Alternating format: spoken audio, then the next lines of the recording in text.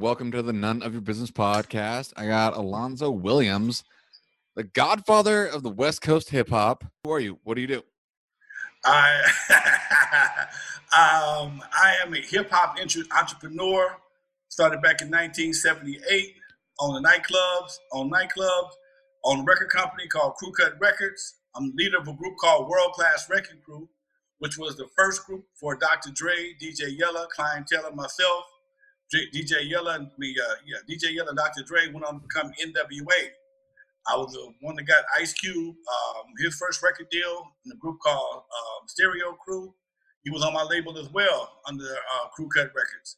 And you see the movie Straight Outta Compton. If you ever seen that movie, there's a guy portraying me in the movie.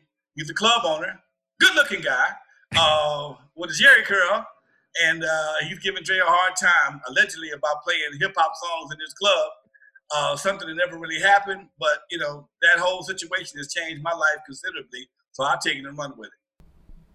All right. So, guys, this one is super exciting. We got Alonzo Williams, the godfather of the West Coast hip hop, on None of Your Business podcast. This guy has pretty much seen it all in the hip hop industry. We talk about his times with the NWA, Ice Cube, DJ Yella.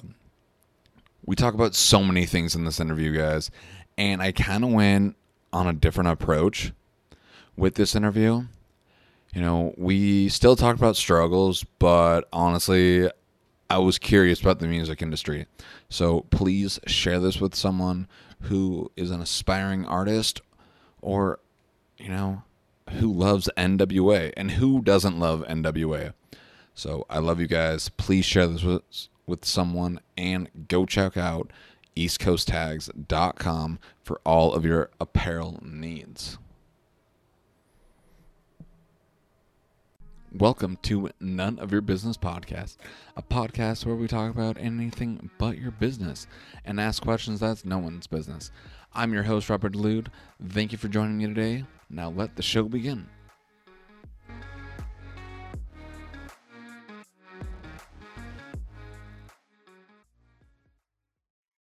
Hell yeah. Wow. So you've been doing this for a while now. Yeah, about 40 years, man. When it comes to West Coast hip hop, there's not many people, if any, who's been in longer than I have, and played as many roles as I have. Wow. So during that time where NWA was coming up, now looking back and seeing that, I was a part of that. How is that? Man, it's kind of amazing to me on a lot of levels. One, to see the guys portray the imagery of gangsters the way that they did. Those who know, when it came to, I can't say gangsterism. Excuse me. I never claimed to be a gangster, but owning a nightclub at 22 years old on the corner of Avalon El Segundo, servicing Compton, Watts, Gardena in South LA, you had to be an interesting character and be prepared to do a lot of different stuff, including carrying guns and shooting at people if you had to. And I was that character. They watched me, but most of them were still in junior high school, but some of them were around. Yella and Dre was around. Cube was still in junior high school. And I learned at an early age that lifestyle is not for me. And so I never claimed to be a gangster, but when it comes to activity, I probably did more gangster activity than all them cats combined. And it was laughable to me to see them, of all people, portray gangsters. Yeah. I grew up in the 70s. I went to Centennial High School in Compton, which was about 100 yards from the original birthplace of the Bloods, Piru Boys. I fought with these guys in high school, and I realized back then that if you're not prepared to kill somebody over the dumbest of things, or prepared to get killed over the dumbest of things, this gangster lifestyle ain't for everybody. And it wasn't for me. But as a grown man who had a nightclub to defend, protect, and not really reputation, just had to establish myself as somebody not to be pushed around, who was bullied as a young kid. So I really had something to prove, but not for myself personally, just, hey man, I'm not the same dude no more. Please don't try and bully me at my own club. And that's where a lot of the things I had to do as a young man, as a younger man, um, that would be considered gangster stuff. That's where it came from. That's where the reputation came from. Although that's never been my mantra whatsoever. Yeah, absolutely.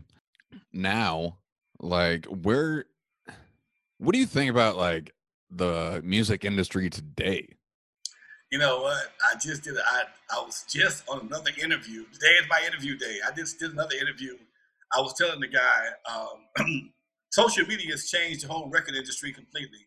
It's not so much about how many records you sell, how many streams you can get. Your streams, in most cases, are based on not actual sales, but people want to hear what you said because they can't believe you said it. Okay, it's based on shock value. And one of my, being that I owned a record label, I owned a record distribution company at one time. I challenged my buddies to make a bet. I would bet you that if the artists of today had to get people to leave their houses and go to a record store, reach in their pocket and pull out some money, put it on the table, or credit card, whatever the case may be, they would not be as popular as they are today because music is so accessible. A lot of these guys are getting streams just on the fact they sound like somebody else. The algorithms of various platforms place people based on how they're categorized. So if you like Lil Wayne, you may like, I don't know, the Baby, whoever the case may be. So Yeah. these guys will get streams based on a chain of events based on their category and not really on their popularity. Some of them get it on popularity, of course, but a lot of them get it just because I want to hear what they say. Oh, okay, you hear him just so and so. Let me check this out. Homeboy is this and so and so. Go to check out. So you got people doing that kind of. It's like just like right now with this Cardi B video. People are talking about it so much because of the vulgar language. They're sending people to YouTube to watch the video. YouTube algorithms don't care if it's a diss view or a supportive view. It's a view. So the views they don't go down because they're a diss view. They just go up. They only go one way. So you got a video that not check yet. Thursday, 83 million views. It's only been out a few days. Yeah. So you got guys like Tekashi, who's basically a clown, right? literally, and because he does such he's like a clown stunt man. He does hip hop stunts. He'll go someplace he has no business being at 4 o'clock in the morning and act like he's out there talking to the people. Like recently, he was recently at Nipsey Hussle's memorial on Slauson and Crenshaw here in LA. Excuse me. But he wouldn't go there by himself, okay? But because he has a brigade of security guards around him who you don't see on camera, right?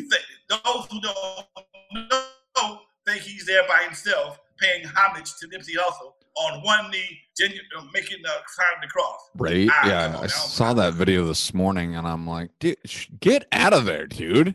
Right. You know, he is. I call him the hip hop Evel Knievel. He just does stunts to get attention. Yeah, and I don't even like his music.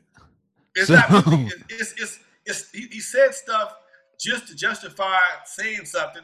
People, because it was popularity, people are going to go to see it, and as they go to see it, whether it's good, bad, or indifferent, it's the same thing.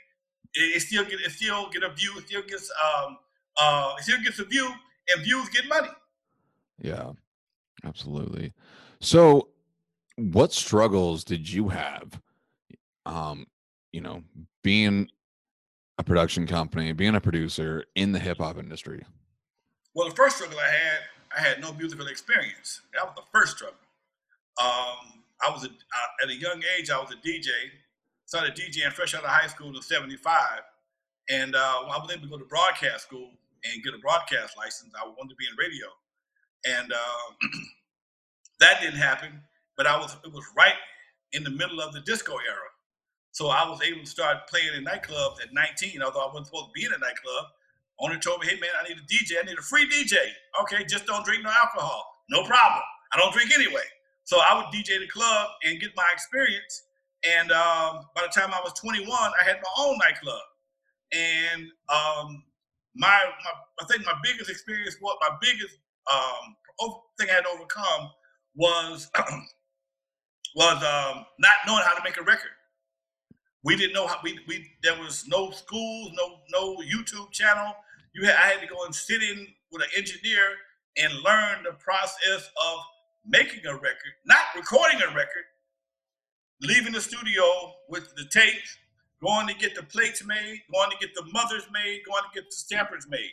The actual process, because back then it was a process involved, and if you didn't know where to go, you were lost. And I had to pay my way, and I found out how to do it. And I started off making underground mixes, and shortly after that, I started making my own legitimate records, and I formed my own record company. So it was a lot of pitfalls we had to go through. I was kind of lucky because at an early age, I had a successful nightclub, so I was able to finance a lot of my own stuff. Most people didn't do that. A lot of guys, after that, started selling dope. I never had to sell dope. I just took money out of my safe and went to the studio. Nice. But where did you get a lot of backlash when you were one of the very few not selling dope, and you could just go and pay your own way? No, because in my neighborhood, everybody sold dope. Everybody sold dope. I was the only guy in my neighborhood that didn't sell dope, but I grew up with all the dope dealers, and they admired me because I didn't have to sell dope, and I provided a place for them to have their entertainment, to have parties at. Okay, so I made money off the dope dealers indirectly. Yeah. We all played basketball together. It was just like watching that movie with Denzel and Ice-T, Ricochet. We played baseball together, hung out with the same girls, and because I had a nightclub, I had a little bit of an edge. They envied the fact I didn't have to sell dope. If anything, it wasn't so much a haterade. And eventually, some of them came to work for me after they caught cases. They couldn't sell dope no more. A lot of them came to work for me, and it worked out. We all were cool, so it was no real. If it was jealousy, I never saw it. But it did. The cops. And that's where the problem came in. I had more problems out of the cops than I did from the guys because the cops knew my neighborhood was pretty much dope infested. The cop thought that I was the kingpin because I didn't sell dope and had a nightclub. Yeah. He treated me like a kingpin. He tried to bust me and there was nothing to bust. I just happened to live in the same neighborhood. I dressed a certain way. I had a nice car, and everybody around me sold dope, and he just knew I was a part of that situation because they were all my friends. And no, we all had lines that we didn't cross. They didn't give dances. I didn't sell dope. Hell yeah. So now with where the world is today, we got coronavirus, we got riots going on, we got just 2020 is a whole nother year. If somebody had an influence in the music industry, what do you think is their responsibility right now in the world? I think anybody that really has something to say, if they were talking more about the social injustice, more of a Marvin Gaye type situation, not so much hating on anybody, just making people more aware of where we are in the world. I mean, if you don't have any money in this world right now, you're not very well respected. If you don't have any money, if you don't have, well, put it this way, politicians understand two things: money and votes. If you have money or you control a voting block, they will listen to you, okay? And if once people understand that, whether it be black, white, brown, indifferent, we can make a difference. But as long as we are all they play the divide and conquer game, so we have to find a way to come to put our differences aside. We all are the same, but we're all different, okay? Put our differences aside and come up with an agenda that we can address some of the issues collectively that we all need. Simply, our artists, we need, as an artist, as artists, let me see, I gotta say this. It's gonna sound like Kanye West in a minute. We all need health care, okay? No matter what, black, white, whatever. We all need that, okay? If we can find a way to convey that message, to come together and make some moves that we all can benefit from collectively, I think that would be the artist's responsibility, and not so much of this wet ass this WAP stuff, okay, that they're doing with Cardi B and Megan Thee Stallion. That stuff it's very old to me. It's very old. It's very dated, and we got bigger fish to fry. Absolutely. Absolutely. There's do you think with all the riots going on and the protests and whatever, do you think we're, something's going to change for the better? I believe something's going to change for the better. I'm hoping something's going to change for the better. I think I just had this conversation in the other interview. I think that it's not just up to groups like Black Lives Matter, but it's up to other groups in the community to offer, especially for us as Black people, to try to find a way to curtail the community violence. I mean, it's real hard to tell people Black Lives Matter on one end, but 15 people get killed in Chicago on the other. It's kind of counterproductive to me. I mean, I know anybody with any common sense, and I know people are going to get mad at me for saying this on your channel, but it's real is real. Well, I mean, I don't want to cuss. I want to cuss, go cuss. I don't. Okay. Real is real, bullshit is bullshit. Okay. Yeah. Don't tell me over here it's bad over here, but it's okay over here, or it's not as bad over here. Nah, that makes no sense. Absolutely. I live in Montana, and the state capitol, when the riots were going, or the protests were going on, there was I don't think there was one person of color standing on Capitol Hill protesting with their knee down, standing on their knee. It was majority of white people that were there, saying Black Lives Matter. And I thought that was really cool.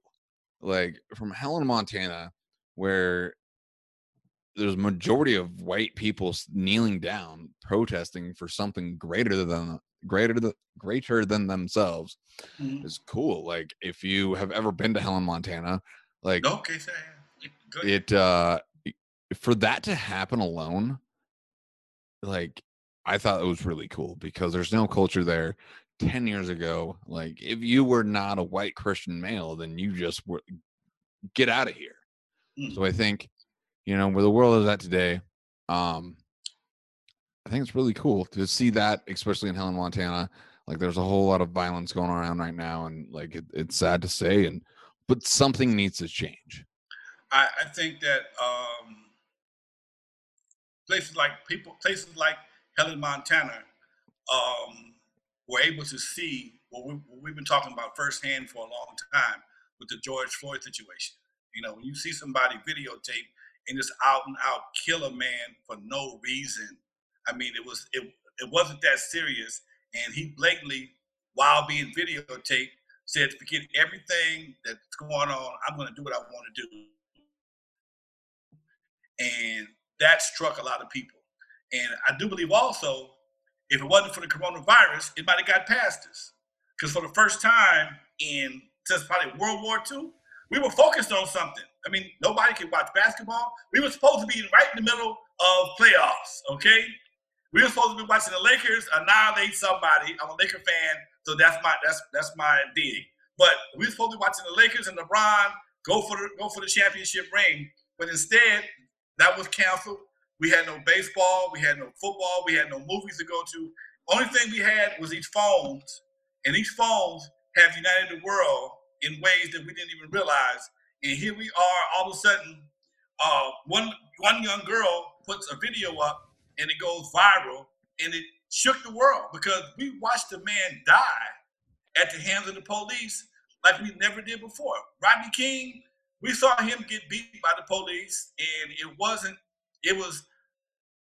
was believed by some, not by many, and that's another subject. But to see this guy here beg for his mom and not resist and be blatantly killed by the police, and then you see another guy get killed by two other guys in Georgia who was who was doing something he may not have had no business doing, but it still didn't warrant a death sentence. Breonna Taylor right behind that. So it's so much going on. It makes it apparent to anybody who has a heart that there's something going on when it comes to the police and black community. And I think that's where good people stand up and speak out, and that's what we have to have in order to make this thing work. Yeah, no, absolutely. Absolutely. Now to kind of change gears. With, you know, if somebody right now, I know you've seen all, you know, you've been doing hip hop since 1970. You've seen so many different fads, so many different artists, so many different ways to come up. If now somebody, a young artist, wants to get out there, like what are 3 tips that you would suggest for them to get their music career First of going? all, break away from the crowd. Do not try to follow the trends of the tattoo faces, the clown hair, the tight pants. Get a message that you believe in, that you can carry indefinitely. Don't sell out for the immediate gratification, because in order for you to really be successful, it's going to take a little some trials and tribulations. Okay. Second of all, work your social media like the clowns do. You may have to come up with a way to have more shock value in a positive way. I haven't figured it out. I haven't figured that part out yet. But shock value will get you the views, but you have to be creative to get the shock value. You just can't pull your pants off. You can't keep doing these challenges. You have to do something, do or say something that's going to make people look at you and look at you going, oh, wow. See, the youngsters do get it. If the youngster steps out and says something that people can relate to on a crossover level, because right now the discomfort in the world, in the country, of the world right now is a universal subject. It's nothing, not just in America, it's all over the world. So whoever you can embrace the world like Atlas, embrace the world, they'll be the next Beatles, whoever. They'll be the next it.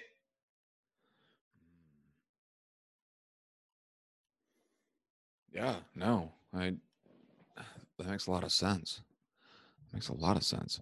So when you're not making, you know, I know you're doing your hip hop. What? Why am I drawing a blank right now? You got your hip hop classes going on online, right? I do. I teach podcasting online. You teach podcast. Okay, I knew. I'm drawing a blank. I teach podcasts, and I teach music once a month. I have a music webinar once a month. I talk to youngsters about the music industry. Okay. So what do you think is the most like pivotal part in somebody's career? When they're accepted by the masses, that lets people know what you're really made of. Some people can take it in stride, and some people it drives them nuts. Okay, I believe Kanye was one. It drove him nuts. Okay, I think when you are accepted by the masses and you make that life change and you get that first $1 million check or that first platinum record or that first hit movie, if you don't have anybody around you that can keep you stable, you'll fall to the wayside. Most people, they'll shed a lot of people in their lives that will keep them grounded and grab towards the hanger-oners and people that just want to be yes men, and they'll find themselves in situations that they wouldn't normally be in if you had your true people around you. Because see, some people get so caught up in their own BS, their own bullshit, until they don't want anybody to tell them that you're wrong. Okay, Michael, get them boys out of your bed. Don't bring them kids around here no more, man. If Michael had Catherine or Jermaine or somebody that loved him around him, they may, hey, Mike, no, man, you can't do that no more, man. Get them kids, no, not Mike. You can't have them do this. If you're going to do this, Mike, do this right here. Okay, but some people, they see you as a possible source of income, and they'll let you do whatever it's going to do to keep them paid. Mm-hmm. R. Kelly, get them girls out of here, man. Them girls are too young. Get them out of here. But some people saw R. Kelly as a means to success, a means of money, and they brought in girls. And when he went down, they went down. So if people really have your best interest at heart, you always keep somebody that you can talk to and keep you on the straight and narrow, so you can really navigate through those crazy times. And you got you a rock somewhere in your camp. You got to have a rock in your camp. Got to have a rock. Absolutely. If you could go back in time and or maybe tell like the younger version of yourself, or just the younger version of yourself, one piece of advice to have the most impact, what would that be? Buy real estate. Buy real estate. At a young age, I acquired a nice bit of cash. Unfortunately for me, nobody in my family had ever had that kind of money before. One, I couldn't tell them I had it because they had to borrow the hell out of me. Yeah. And two, nobody told me what to do with it. I had people that was trying to tell me, but because my dad didn't understand finance, he thought if I bought this apartment building and this house, this guy wanted to sell me for $200,000, I would be broke. And he didn't understand. All I needed was maybe $25,000 in finance to rest. Okay, so by not having anybody to give you any financial guidance, I think that probably was one of the. I would have sought some financial guidance back then, as opposed to listen. My dad, I love my dad to death, but he wasn't that financially savvy. So he gave me some advice based on his experience with money, not based on what I had done. So I would have sought some financial advice. Yeah, no, I totally agree with that. I got into a car wreck back when I was like 16, and I ended up getting like $100,000 from the settlement. And instead of like doing something with it, I just bought drugs and did drugs and partied across the nation. And now it, got me into sobriety. It put and I'm grateful that that opportunity happened, because I used that pain for my purpose. I ended up homeless in Las Vegas and woke up in the ICU after a drug overdose. And now I use that pain as my purpose. So it would have been nice, and now I go and I try and learn financial literacy today, and I'm trying to clean up the mess that I made. But definitely having some financial literacy is definitely a huge part. And we don't teach that in schools. That's not right. They don't. So they don't teach you about credit in schools, man. Yeah. Credit is one of the most important things you can have in your life. They won't teach it in schools. Okay, credit. I mean, you would think credit literacy and financial literacy would be something that would be a part of home economics.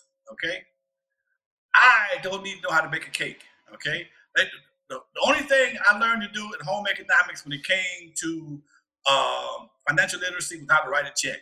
That was it. Okay, they showed me how to write a check. All right, they didn't tell me I had to have money in the account too, but they didn't tell me how to write one. Okay, right.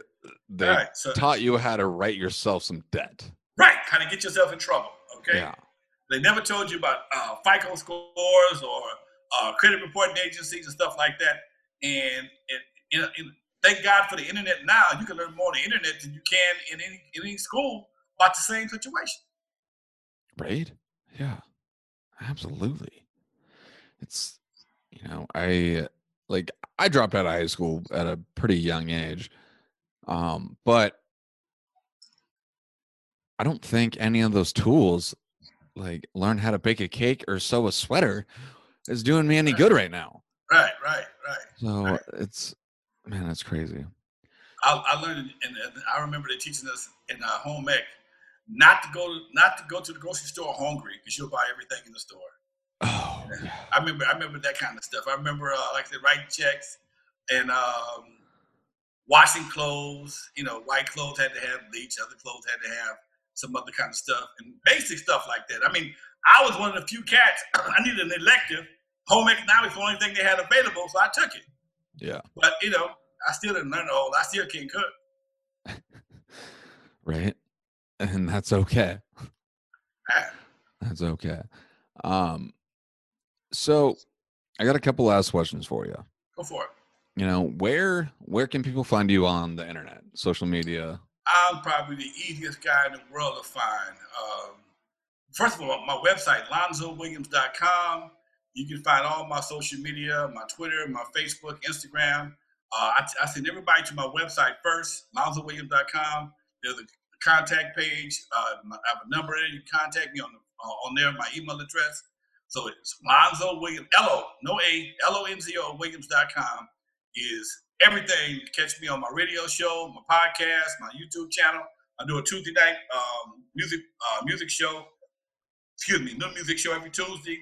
You want to watch the show? Go to that page. Go to MalonzoWilliams.com and push the flyer at 7:00, and it'll take you right to the page where I'll be live every Tuesday. Right on. Right on.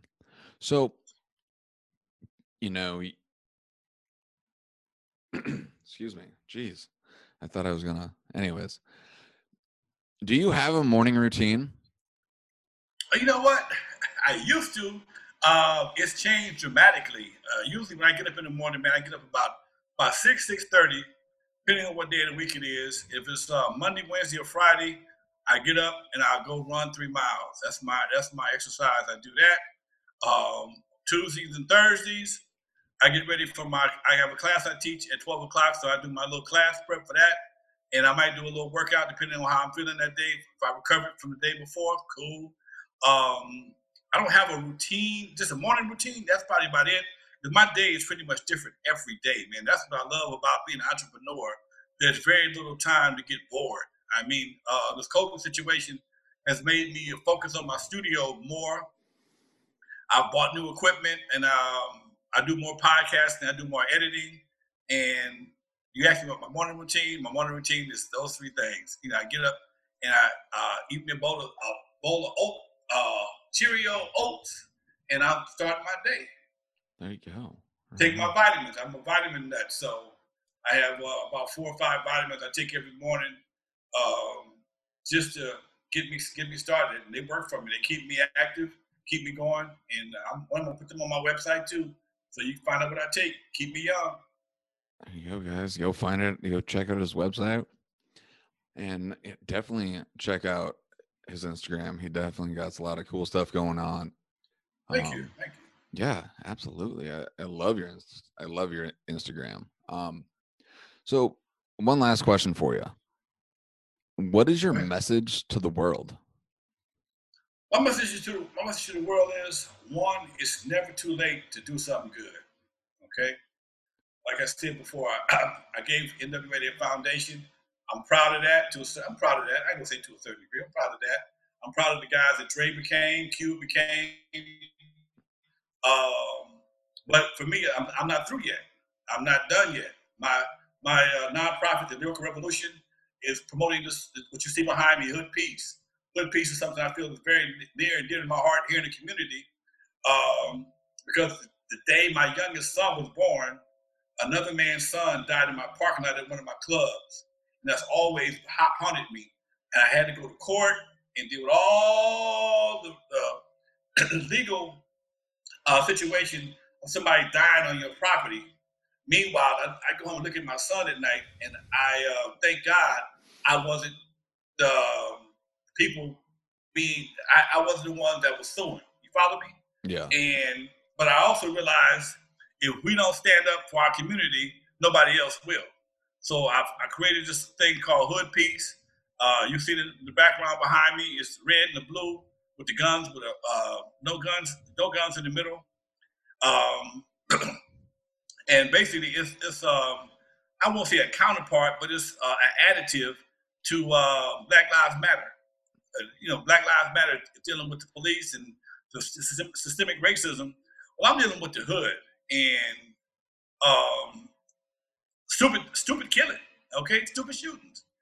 Bullets travel for over a mile before they lose their velocity. So you can shoot somebody on one street, kill them on the next, and nobody ain't even know why he did. Yeah. And you got the cats jumping out of cars on the freeway, just unloading bullets and loading, people running through the neighborhood shooting, and babies are getting killed, old folks are getting killed, and then nobody wants to be responsible for their actions.